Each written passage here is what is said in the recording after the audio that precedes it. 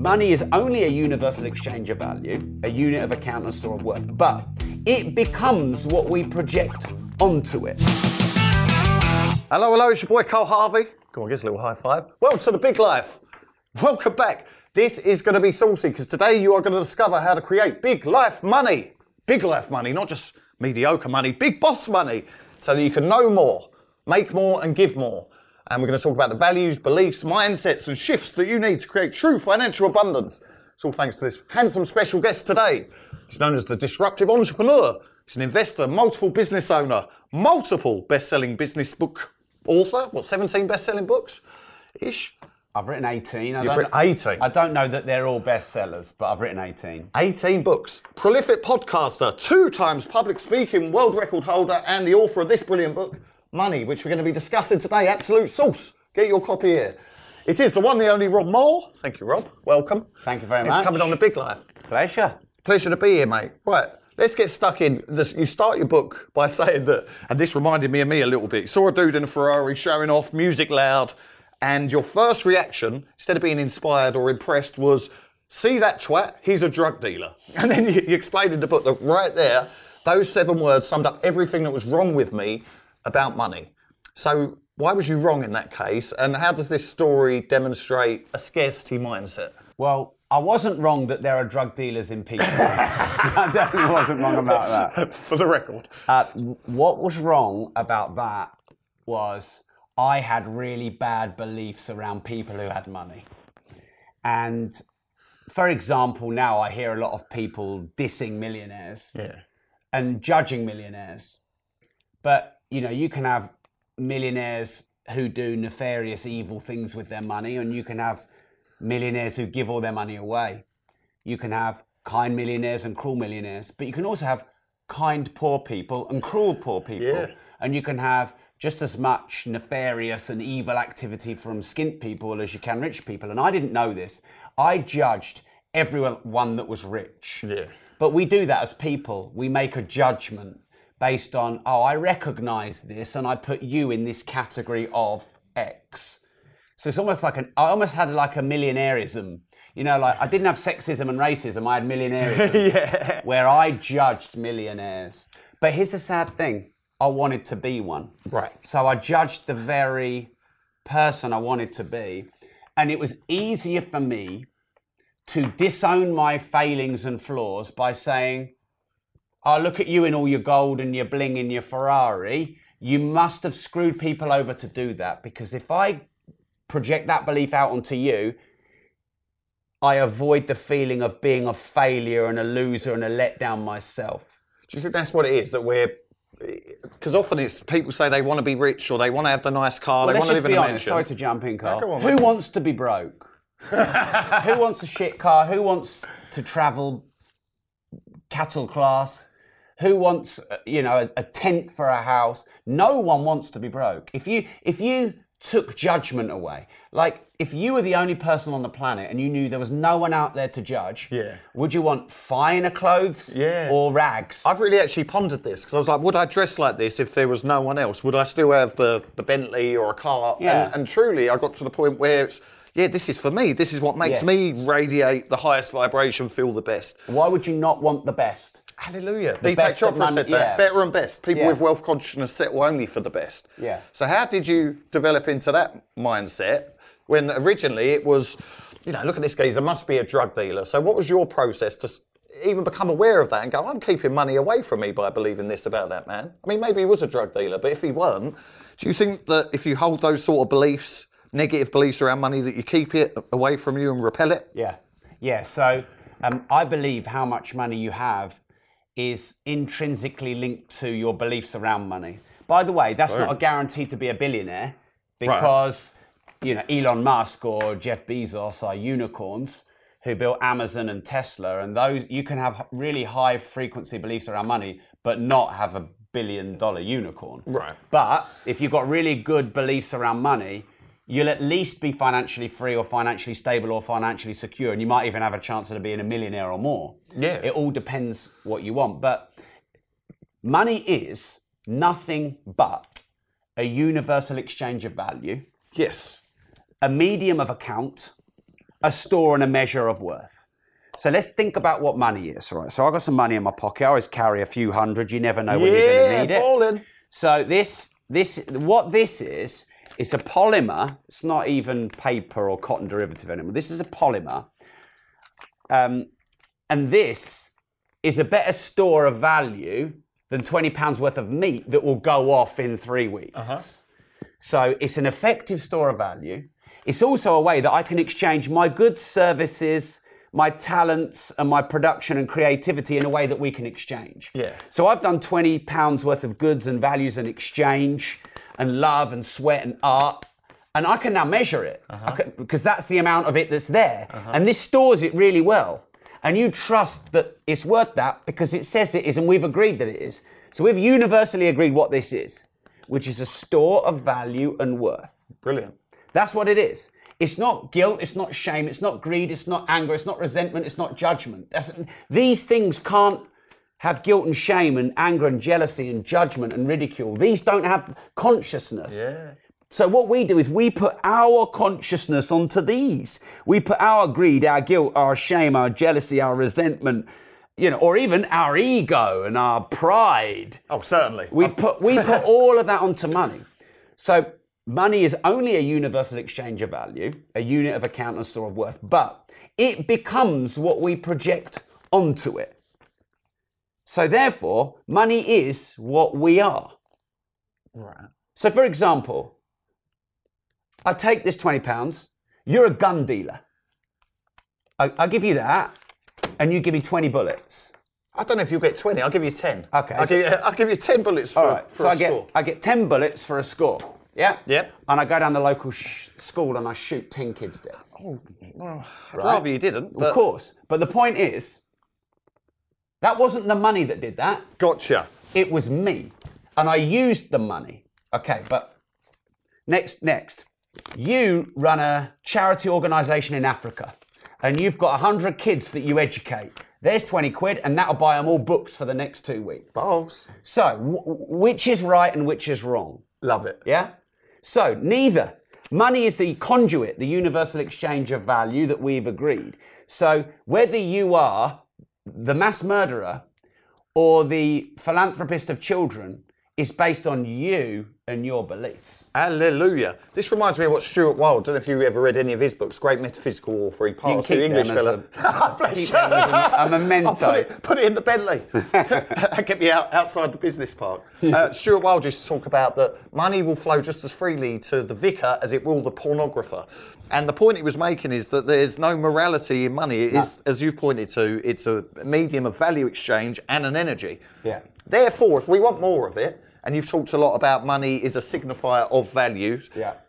If we want to make more money, live a bigger life, does it make sense that we should give more value and then we're likely to get paid more? Law of compensation, is this saying that you believe the more value you give, the more money you make? Yeah. So I created a wealth formula, which I'm just updating for my new book, and it's in there. And it's wealth equals value plus fair exchange times leverage. We'll cover it in a minute because that's going to be the answer. But before, I didn't quite finish answering your first question. Go on. So what changed for me was I started learning about money and how it worked. Right. And I'm on this mission now. I help probably now millions of people get better financial education and knowledge. And on this mission to learn about how money really worked, I realized that is what money is. It's a tool. Like think about the tools that man, woman, he, she, they, it, man have created. Yeah. The wheel's a pretty fucking good invention. I mean, I like a wheel. Yeah, as much as the next man. Penicillin's pretty fucking good invention. Money is a fucking good invention. Hallelujah. That gives you more leverage than a hammer, a Black & Decker, that. So, but what this really is it's a bloody good invention created by humanity. That's what it is.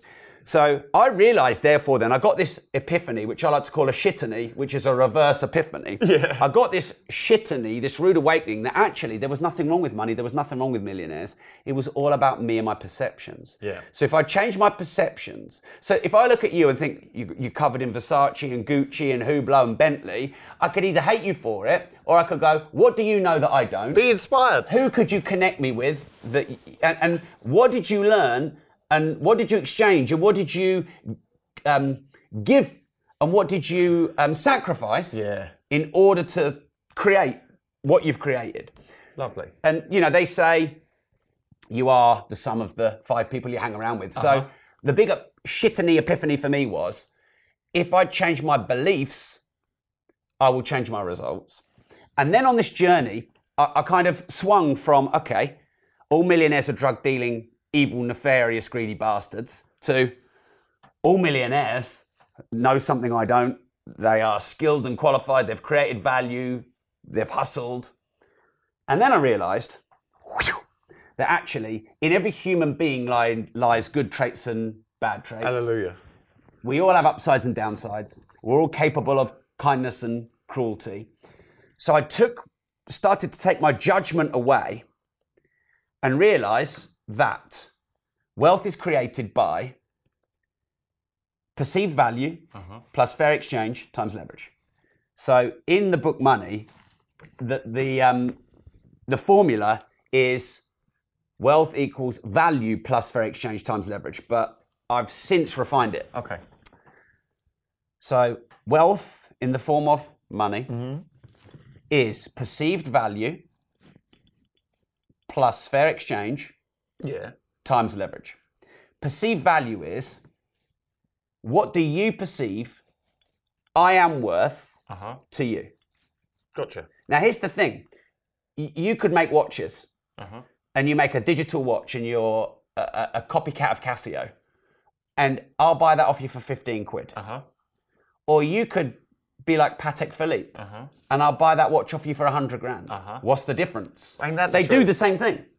In fact, the digital Casio probably keeps better time. Almost certainly better than the Hublot. Yeah, well, savage craftsmanship. Yeah. It's what you get for buying fancy watches by listening to Jay-Z songs. Lesson learned. Lesson learned. So, it's not just value. This is an important thing. It's not just value that people will pay for and you will earn money for. It's perceived value. Hallelujah. Yeah. I'll give you a ludicrous example that flashed in my head. Whenever I order from Uber Eats, there's an option to pay £3 or £4 extra and they will deliver your food to you first. Yeah. And that option is always there. I seem to be the only person in my village or town that does that. But for me, it's an absolute, the perceived value of me having my food faster, hotter, fresher, 100%. Whereas it seems for most people in my borough, that's the last thing they're worried about. They'd rather, the perceived value of getting the food is lower than £4. They'd rather wait until it was cold and come down there. So it's little decisions like this. Beauty is in the eye of the beholder. You know, some people might look at your Lambo and go, the Vauxhall Nova will do me. It does exactly the same job, gets me from A to B. But for me, I think life is about infinite expression and creativity. And I believe God wants us to experience all these beautiful things. Otherwise, He wouldn't make it so fun to drive a Lambo or a Bentley or to have finer things and travel the world. So, therefore, are there any limits to what we are able to create and manifest, or are there limitations in our minds? Do you There think? are limits. All right, go on. There are limits of physics and science. All right. So I can't go poof and have £1 billion there. So I'd love to give you the answer maybe you were looking for. Which No, I'm not. I'm genuinely curious. Yeah, No. there is limits, but the potential gets very close to the infinite or the limitless. Yeah. So, you know, if you think about money, is money limitless and infinite? It actually isn't. Ooh, It isn't. Well, okay. Well, let me answer it. Yeah, go on, and then, you know, the reason it isn't limitless is because there's a finite amount that we've printed. There's a finite amount that probably can be printed at any one time. There's a finite amount of gold and precious metals in the ground, in the earth, that we are very much mining hard. So technically, and I know this is a bit of a Jobsworth answer, but I like to be accurate. Because, by the way, this will actually lead to the answer you probably would have expected. So technically, there are limits on what we can achieve. And technically, there is a limit to the amount of money. But it is relatively limitless and relatively infinite, in that there's more than enough money in the world for us all to be multimillionaires many times over. And you can become a billionaire, and soon enough, you'll be able to become a trillionaire. So it's important to understand the limits of physics. It is, because in a way, money does obey the laws of physics, but it's probably way beyond you or I could ever get to the limit anywhere near. Yeah. I gotcha. Because for most people watching this, one of their biggest goals is to create 6 figures a year doing something that they enjoy doing. Well, that's a limit. That's a limit. If you say I want 6 figures a year, you put a limit on that. So that is a self-limit. Because, by the way, 6 figures a year, not a lot of money nowadays. Oh man, it goes quick, real quick. 100 grand will just about pay your energy bill. So. Ain't that true? But just for context, just in terms of, yes, I mean, I completely get the point you're alluding to, that there is a finite amount of money in the world and precious metals, etc.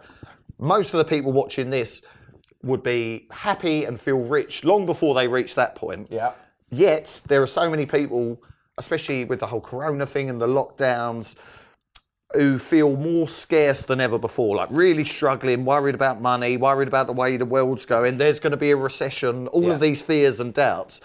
And what you focus on expands. I mean, you say in the book that where focus goes, energy flows and results grow. Yeah. I really like that. Is that the law of attraction? Do you believe in the law of attraction, or is this saying different? Because you talk about vision and clarity of vision and visualizing, focusing on in the book, but you seem like a very practical man as well. So how much woo-woo is in your philosophy of manifestation in terms of money? Yeah, so I don't believe that you can lay in your bed and meditate and levitate while you're meditating and millions will be placed on top of your mattress and under you, and as you sink down from your meditation levitation, you will have millions in your bed. And unfortunately, the law of attraction, there is a very woo-woo fraternity of that basically think you can do fuck all and manifest millions. The reason I don't believe that is because there has to be an energy exchange and there has to be a value exchange. So you can't receive energy without giving energy, and you can't receive value without giving value. So I believe that you can attract things by being clear on what you want to attract and putting the energy and the actions out there that would attract. So for example, let's say I wanted to increase the sales of my money book. If I sat here meditating it, but didn't tell anyone what it's called and where you can go and buy it, everyone's not going to go and buy my book, Money, on Amazon and Audible. Go get it. Link below. Yeah. Well, when you watch it on my link below, get yourself money. So, I mean, I can visualize having more sales, and I think that there probably is a higher frequency of energy I can tap into. And I think there might be something in this unified field or whatever, which is a little bit more complicated than my narrow brain can understand. But I think attraction is about being clear about what you want and putting the energy out, which resonates with what you want to achieve back. So if I want to sell more copies of my book Money, first off, I've got to write a fucking good book. And then the world's got to go and find out about it, and I've got to tell the world about it. Now, because here's the thing, I can shout about that book, and if it's a shit book, then I don't, I sell 1,000 and then I sell no more. Like, you knew of me when we got connected through Mark Victor Hansen. And if that was a shit book, you wouldn't want to do this. Well, I knew you before then because every time I went on Audible, it was bombarding your book at me over and over and over again, every time. Well, you could call that law of attraction. Or you could call it me hustling, being an author for many years. So with the law of attraction, I do believe in attraction, but I also believe in action. Me too.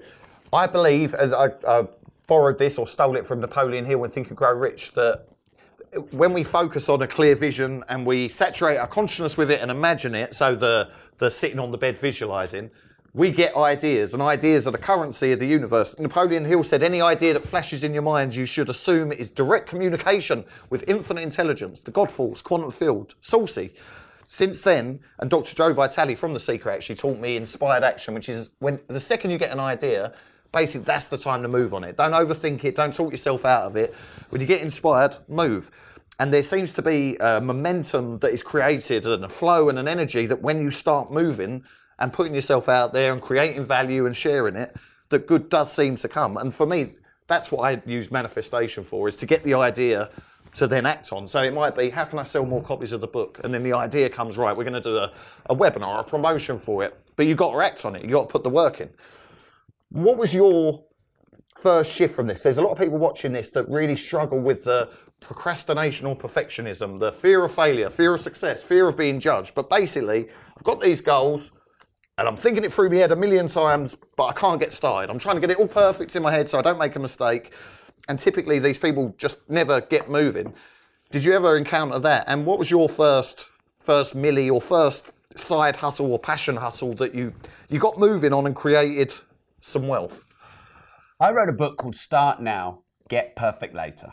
Oh, brilliant. Yeah. And that book was written for the overanalyzers, overthinkers, the procrastinators, the debaters, the people who struggle to start, the people who second guess themselves, the people who have the curse of perfectionism. So I've done a lot of research into this. Ultimately, all of those behaviors boil down to fear. Yeah.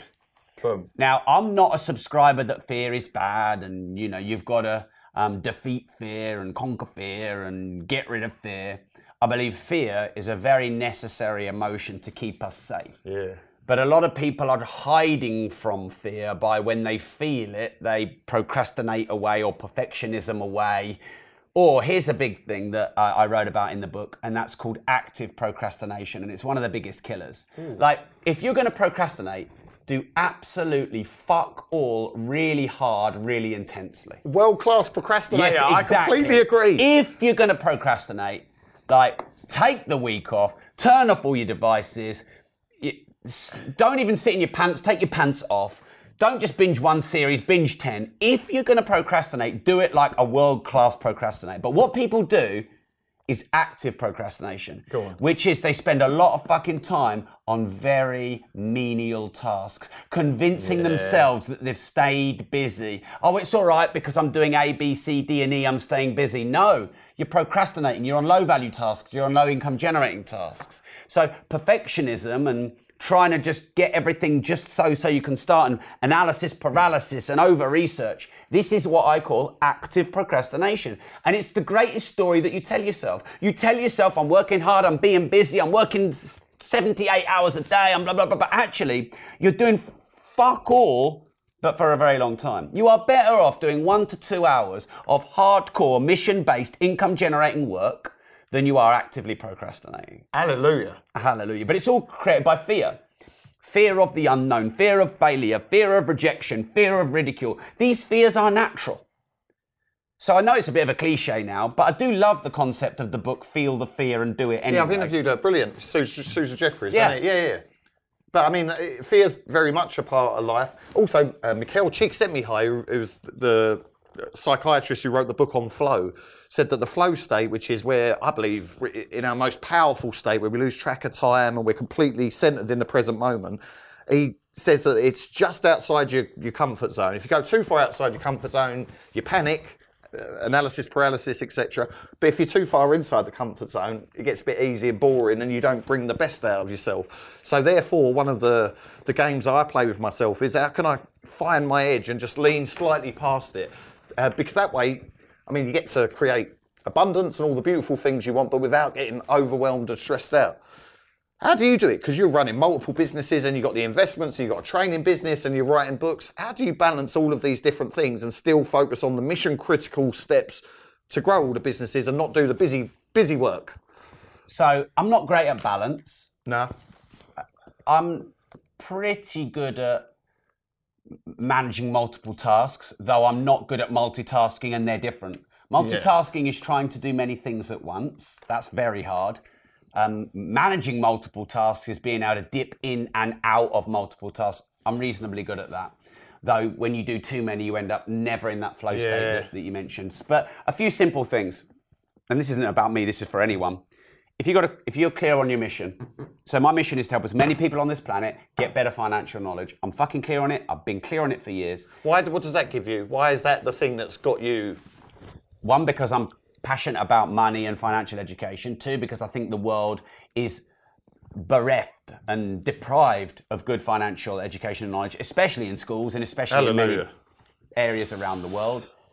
It's something I've become reasonably good at. It's something I'm experienced in. It's something I've read a lot on. And I also think it's important to have a mission. So a lot of people think, for example, that happiness is doing less, I think.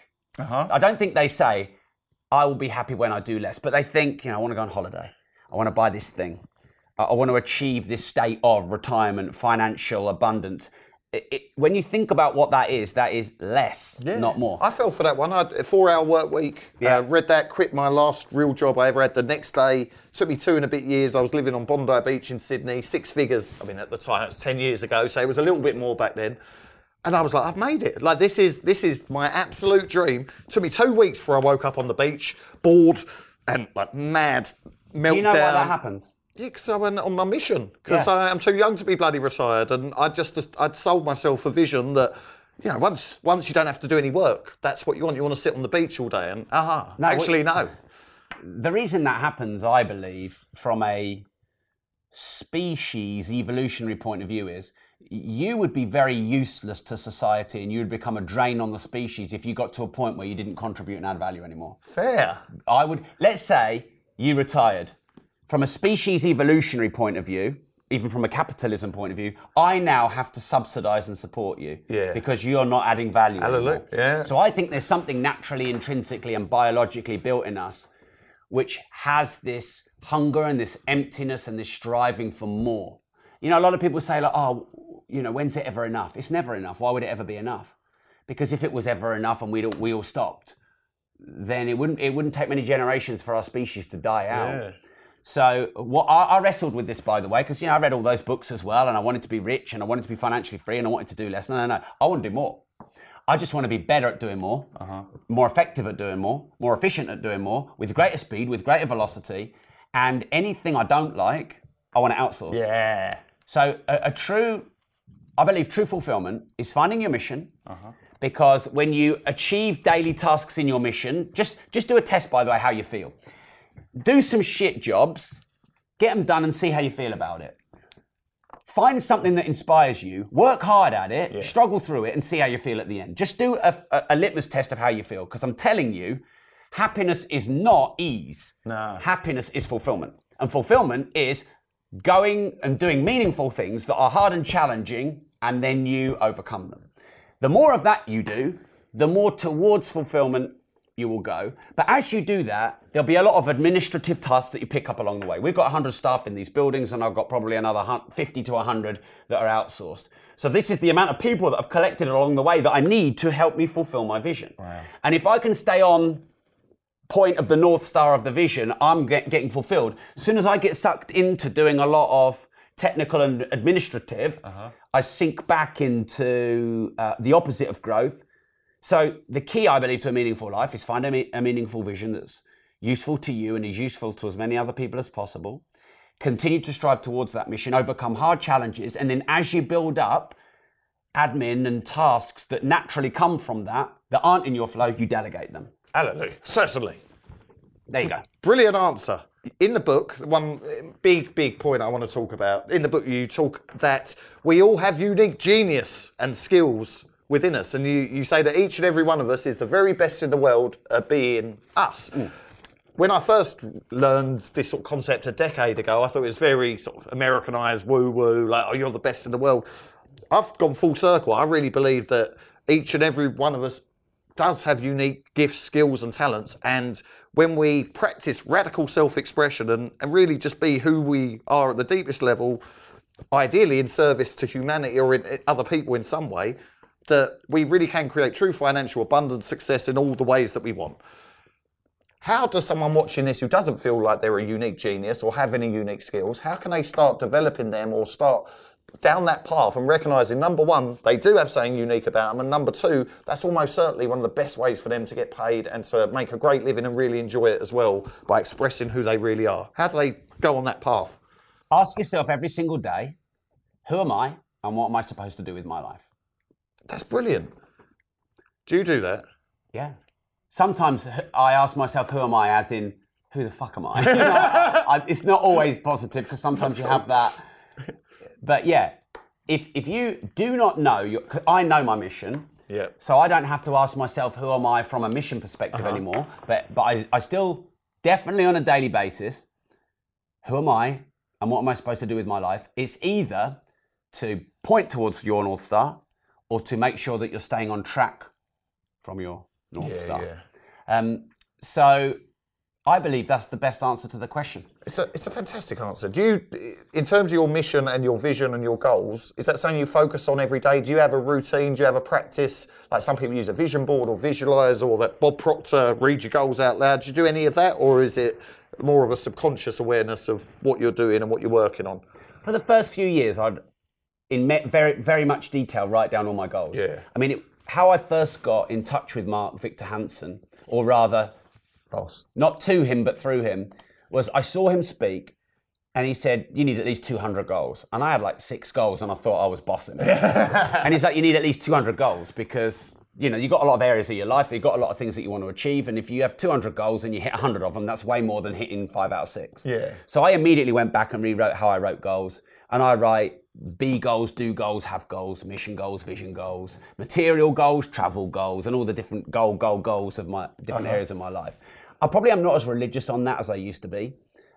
Maybe I should be, maybe I shouldn't be. But don't forget, we've had a pandemic, a lockdown. We've had all the crazy shit that's gone on in the world. And, you know, I felt like, okay, there's some things that need my attention.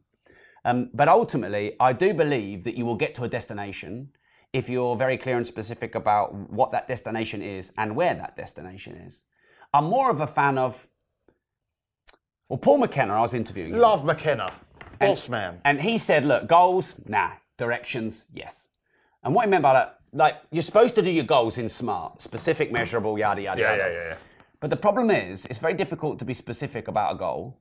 And there's so many variables outside of you that can affect that goal. I might have a goal for this podcast to reach 1 million people.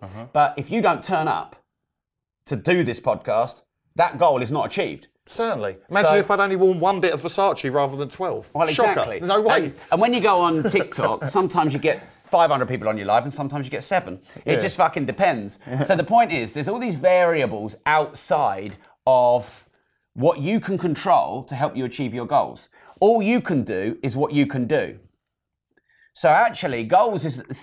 The problem with it is if you're too specific and you're too measurable, in the end you set yourself up for failure. Gotcha. Or you don't have that universal element to it. So Paul McKenna said, look, it's more about direction. Where am I heading? So it's not about how many books do I sell, it's how many good books do I write? Yeah, I like it. And how much time am I prepared to exchange to promote it? But I'm going to add something else to it, and that's velocity. So Paul McKenna said, it's not about goals, it's about direction. I'm going to say it's not about goals, it's about velocity. Because velocity is direction times speed. Because I can be going in the right direction, but so fucking slow, I never get there. Velocity, like the velocity of money, I write about that in the book Money. The velocity of money is the direction in which it is going times the speed that it is going. Yeah. And there's a lot more velocity of money around, say, Netflix and Amazon and Apple than there is a local grocery shop, for example. Sure. So when it comes to goals, think velocity. Think in what direction am I going and at what speed. Fantastic. We haven't finished my formula for wealth yet. Let's do that. Come on, let's finish that. Let's get that formula. Because you dropped a lot of science and physics on me today. Formulas, velocity, speed. Yeah. I'm going to have to dig out the science books when I come home with it. Do GCSE physics again. GCSE physics indeed. Yeah. Well, yeah, this formula. So is this for anyone that wants to make more money? It's the formula for wealth, in my opinion. Gangster, right. Yeah. So perceived value times fair exchange times leverage. Perceived value is the value that you create for the world, not as perceived by you, but as perceived by others, because others are giving their money to you. So here's an example. You can think you're doing great. You can think you're a great artist, but no one's buying any of your fucking work. You could think Andy Warhol's art is shit, and yet he's selling it for hundreds of millions. So that's the perception difference. Yeah. But you've got to be self-aware enough to go, okay, I believe I'm making good shoes or good watches or good clothes. I believe that. But am I good at marketing it to the world, or does the world believe that I'm making valuable things? Yeah. That's perceived value. So if you want to increase your wealth, you need to increase the value output and the perceived value that other people see that you give out to the world. The next thing then is fair exchange. So let's say I've got a really, really good watch that I've made. I'm a watchmaker. I've got a great watch that I've made here. But I have issues around selling. I have guilt and shame and fears of rejection. So in the end, I end up undercharging you because of that. Because like I'm an artist and I'm a bit worried about what you might think about my work or you might reject me. And so I sell it on the cheap. Lovely. You might like it. So this is called unfair exchange. Got you. Where you get more value than me. Yeah. If you get more value than me, you win because you've got more value. Yeah. I lose, I make no margin and I end up having to go bust. Let's look at it on the other side. I've made this fake Rolex. It's worth 20 quid. You think it's a real one and you buy it off me for 20 grand. Gotcha. When you find out, you're fucking angry because I have been greedy and made more profit and you haven't got enough perceived value. So the sweet spot in fair exchange is where you think, this thing I bought off Rob, it's really good. It's really valuable. I love it. And I'm going to refer Rob and everyone else. And I think, I've done good work here and I've made a good profit here and I'm happy that he's happy. That is called fair exchange. There's a sweet spot. That is the sweet spot. For every product, for every service, for every person, there is a sweet spot where your client or who you make for or build for or educate, they get maximum value and you get maximum return, i.e. profit or the money that you make. And then leverage is how many people. Just how to scale it up, how to get in front of more people. If I sell one watch, I'm not going to make much money. If I sell 1 million watches a year, like Rolex do, I'm going to make a lot of money. So if you have high leverage but low fair exchange, you actually have a customer service issue. Because if I have a shit product and I sell it to too many people, I have a massive issue. Bang in trouble. And it's happened if you look through history of things that have been given away or sold that aren't very good. So actually, perceived value, fair exchange and leverage, you need all three of them in sync. If one of them is out, you don't have your optimum wealth building. I think that's a fantastic formula. Not usually a fan of formulas, but hallelujah. The fair exchange bit, actually, I think this is huge because when you've got scarcity beliefs around money or you're struggling, the tendency for a lot of people is I need to get as much out of this deal as possible, or I can't give it away too cheap, and it's that fear and the worry of. I like the science of getting rich. Wallace D. Wattles says, leave everyone with the impression of increase, which is basically your fair exchange, but I'm going to give a little bit more. So I want both of us on the deal to be very happy, but if I could give away a little bit more, he makes the argument that whether it's spiritually or energetically, that's going to come back to you. And from a business perspective, being an entrepreneur for over a decade now, I've found that by doing the fair exchange plus a little bit extra, that customers then fall in love with you and they want to be around you for years and years, and then it gets easier and easier to sell the new products and services just by looking after them. The old-fashioned golden rule. This seems quite rare now. For the people watching, how can we make sure that we're engaging in fair exchange, or even a little saying even better? There was a couple of billionaires fairly early in my journey that gave me a couple of bits of advice that I think will stand the test of the next millennium. And no matter who you are, what job you're in, whether you're an entrepreneur or you're employed, this will help you make more money. Number one, always do more than you're paid to do. Yes. Number two, do the job you want, not just the job you've got. Gotcha. So let me explain. You're a gardener. You come over my house. I'm paying you 25 quid. You're going to end up fucking rich at the end of it. Balling, aren't I? So I'm paying you another 20 quid. There you go. Thanks, mate. To do the garden. But you do the gravel, you weed out the beds down the side. And you don't even have to come and tell me you've done it. You just leave and I go, fucking hell, I paid him 20 quid for the garden and he's done 30 quid's worth of work. Brilliant. Rob comes to me, he's behind the camera there, and he says, Rob, I need a gardener. Who am I immediately telling him? You. Not the one that did a bit of a shit job and left, which plenty of people do. Ain't that the truth? And some people are like, oh yeah, but inflation and it's difficult and blah, blah, blah. No. If you always do a bit more than you're paid to do, you will always get paid more. So you wanted 45 minutes out of me, you'll get more than 45 minutes out of me. Oh, that's nice. Because I always, so that's the first thing. The next thing is, do the job you want, not just the job you got. Now, you have to be careful in the corporate world. You can't just go and do your boss's job. So be careful about taking this literally. But if you want to evolve your money making and your growth, there's things that you're not yet doing that you need to step into. Yes. So as well as doing what you're doing now at your level, try and step into. So if let's say you're a designer and you know that a career development for you is management. So start doing a bit of management. Start learning a bit of management, not just design. So do more than you're paid to do do the job you want, not just the job you got, they will stand the next millennium of continually increasing your earning power. When I had a real job, I think that's brilliant advice. One of my mentors said to me, go to the person who's your boss or your direct report and solve their problems for them. Like, how can you make them more money, or give them an extra hour in the day, or get this off of their desk? And a lot of people, I think the majority, they're actually, why would I do that? I'm not paid to do that. Certainly not, I'm going home. But it's that understanding that ultimately they're going to be the decision maker of your next path in life if you're on the career corporate path. So go and make their life easier. They're a human being. You might be scared of them because they're your boss, but they want more time with their family, more money, less stress. If you can add value in that way, they're going to think of you as like Aladdin's genie and love you. But it's having that mindset of, how can I help? How can I solve this problem? How can I give even more? This changed my life. Like when I first heard, do more than what you're paid for, I rebelled violently against that. That was the last thing I wanted to hear. It was like, 4-hour work week. I want to do as little as possible. The secret. I want it all to come to me. Whereas actually, a few things you've touched on. I think we need to express ourselves. I'm far happier when I'm doing the work. And truly, that energy of I'll always do more than people expect of me, it really does come back. And I think that's with Mark Victor Hansen introducing us. He probably got the similar thing from both of us, and what he demonstrates in abundance, like the most giving, over-the-top giving man I've met in recent years. Like, just give, can't do enough. And it's often the most successful people I've met, like the billionaires or the multi-millionaires who are truly happy and bossing, that are like this. They give.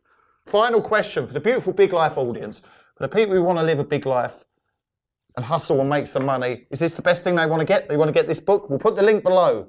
I mean, it's a saucy book, and I've got the audio book. Sensational, like your accent. Very good. Rob discusses, so much about money, the left brain, like the science of money, what money is, where it came from, the history of it, understanding investments, taxation, and then covers beliefs, mindset, scarcity consciousness, abundance consciousness, how to get paid for doing what you love, and more. Sensational, #1 bestseller. It's everywhere. Get yourself a copy of the book. Anything else they should get to learn how to live big like you? Live big. My podcast Disruptors, probably. Fantastic. So, what are they going to learn on that one? I interview some of the most disruptive people on the planet, and I share content that helps people disrupt themselves into growth and progression. And it's called Disruptors. Yep. You can find it on iTunes and podcast and Stitcher. Can I leave everyone with one message? Certainly, Rob. Right now in the world, there's a lower frequency, there's fear, and it's palpable. And a lot of people think that we are worse off. The economy is worse. Our cost of living is higher, inflation is higher, I've got less money, yada, yada. But whilst that might be the general feel, as an individual, you do not have to subscribe to that. Certainly. You can make your own decision that actually... So I'm writing 2 books at the moment. One is called, working title, The Revolution of Money. Ooh. And one is called Meconomy, which is a play on economy, but with the letter M at the front. Because I think, I know, there's a huge difference between the economy and my economy. Yeah. So the economy is, what's the GDP? Is there positive or negative growth? Are we quantitative easing? What's the monetary policy? Blah, blah, blah, blah. That's the economy. Yeah. But my economy is, am I making money? Am I offering value? Is my business thriving? Am I, blah, blah, blah. So this book, Meconomy, will be all about how to build your own economy, no matter what the economy. Now, I introduced the concept in money by talking about the GDP, the gross domestic product of an economy, the total amount of money flowing through it, versus your GDP. So, for example, in recessions and depressions and corrections and whatever else, there's generally a small or a drop in GDP. But brands, let's say Lamborghini, Ferrari, Rolex, often luxury brands, they just soar. Isn't it? So they're not affected necessarily by the economy. In fact, they can be positively, reversely affected by the economy. So don't subscribe to the fear and hysteria. Definitely don't subscribe to that being perpetuated by the media. manage your own economy and know that if you offer value and you help alleviate people's pain, you can be very successful in this time. Because when the pandemic happened and we had to lock this business down with nearly 100 staff, and I had to sit in a room half the size of this with my business partner and MD, with a book like this, with everyone's name in it in my company, and I had to go, keep, let go, keep, let go, keep, let go. For me, that was one of the worst things that I didn't even know if I could do it. I now know I could do it, so it's made me a more resilient entrepreneur. But in that moment, when that happened, because the government told us nothing, they just imposed a lockdown. We didn't know how long it was going to be for. We couldn't trade. We had no ability to make money. And in that moment, that was one of the most scary parts of my business career. And for probably a good 6 weeks, I got drawn into mass hysteria, mass fear, emotionally. You know, shit, we could be fucked. This is really hard. And what I did was started getting up at 3 a.m. and working until 10, 11 p.m. And I did that relentlessly for a good couple or 3 months. So that was a positive spin-off in that I got more motivated to fix the issues which were imposed upon us. But what I learned was, let's say my company is a cruise liner and the pandemic lockdown is a fire in the engine. I ran down into the engine with all of my crew to help them put the fire out. I should have stayed on deck guiding the ship towards the horizon of where I'm going. And I'm normally good at that. That's normally my role, but that was a brilliant lesson for me in the pandemic. No matter how much everybody else is scared and the frequency is low and there's mass hysteria, I know my role and I'm on mission. And once I got back on deck and started steering the ship that way, i.e. north, all of a sudden the staff's energy morale went up a bit. All of a sudden the bank account started to fill up a bit more. All of a sudden some of our issues started to go away. It could even on a meta level say all of a sudden the government started making some good decisions or some decisions that helped us and didn't hurt us. So that's just the message I wanted to end with. No, fantastic. And you can have your book back. Thanks, I see you like that one, Yeah. Napoleon Hill, within every setback's the seed of an equal or greater benefit. So these challenging times. Stressing hides a blessing. I like that. Every stressing hides a blessing, people. It's your boy Carl Harvey. Thanks for watching The Big Life. Rob Moore, absolutely saucy. You're even saucier than I dared dreamed. And I was imagining saying fantastic. So thank you so much. I really appreciate it. Really enjoyed it. Till the next time, think big, live big, and get yourself a copy of Money. And subscribe to his podcast. Links will be below on The Big Life. Peace, love, good vibes. Thanks again, Rob. My pleasure. Thank you. Sauce.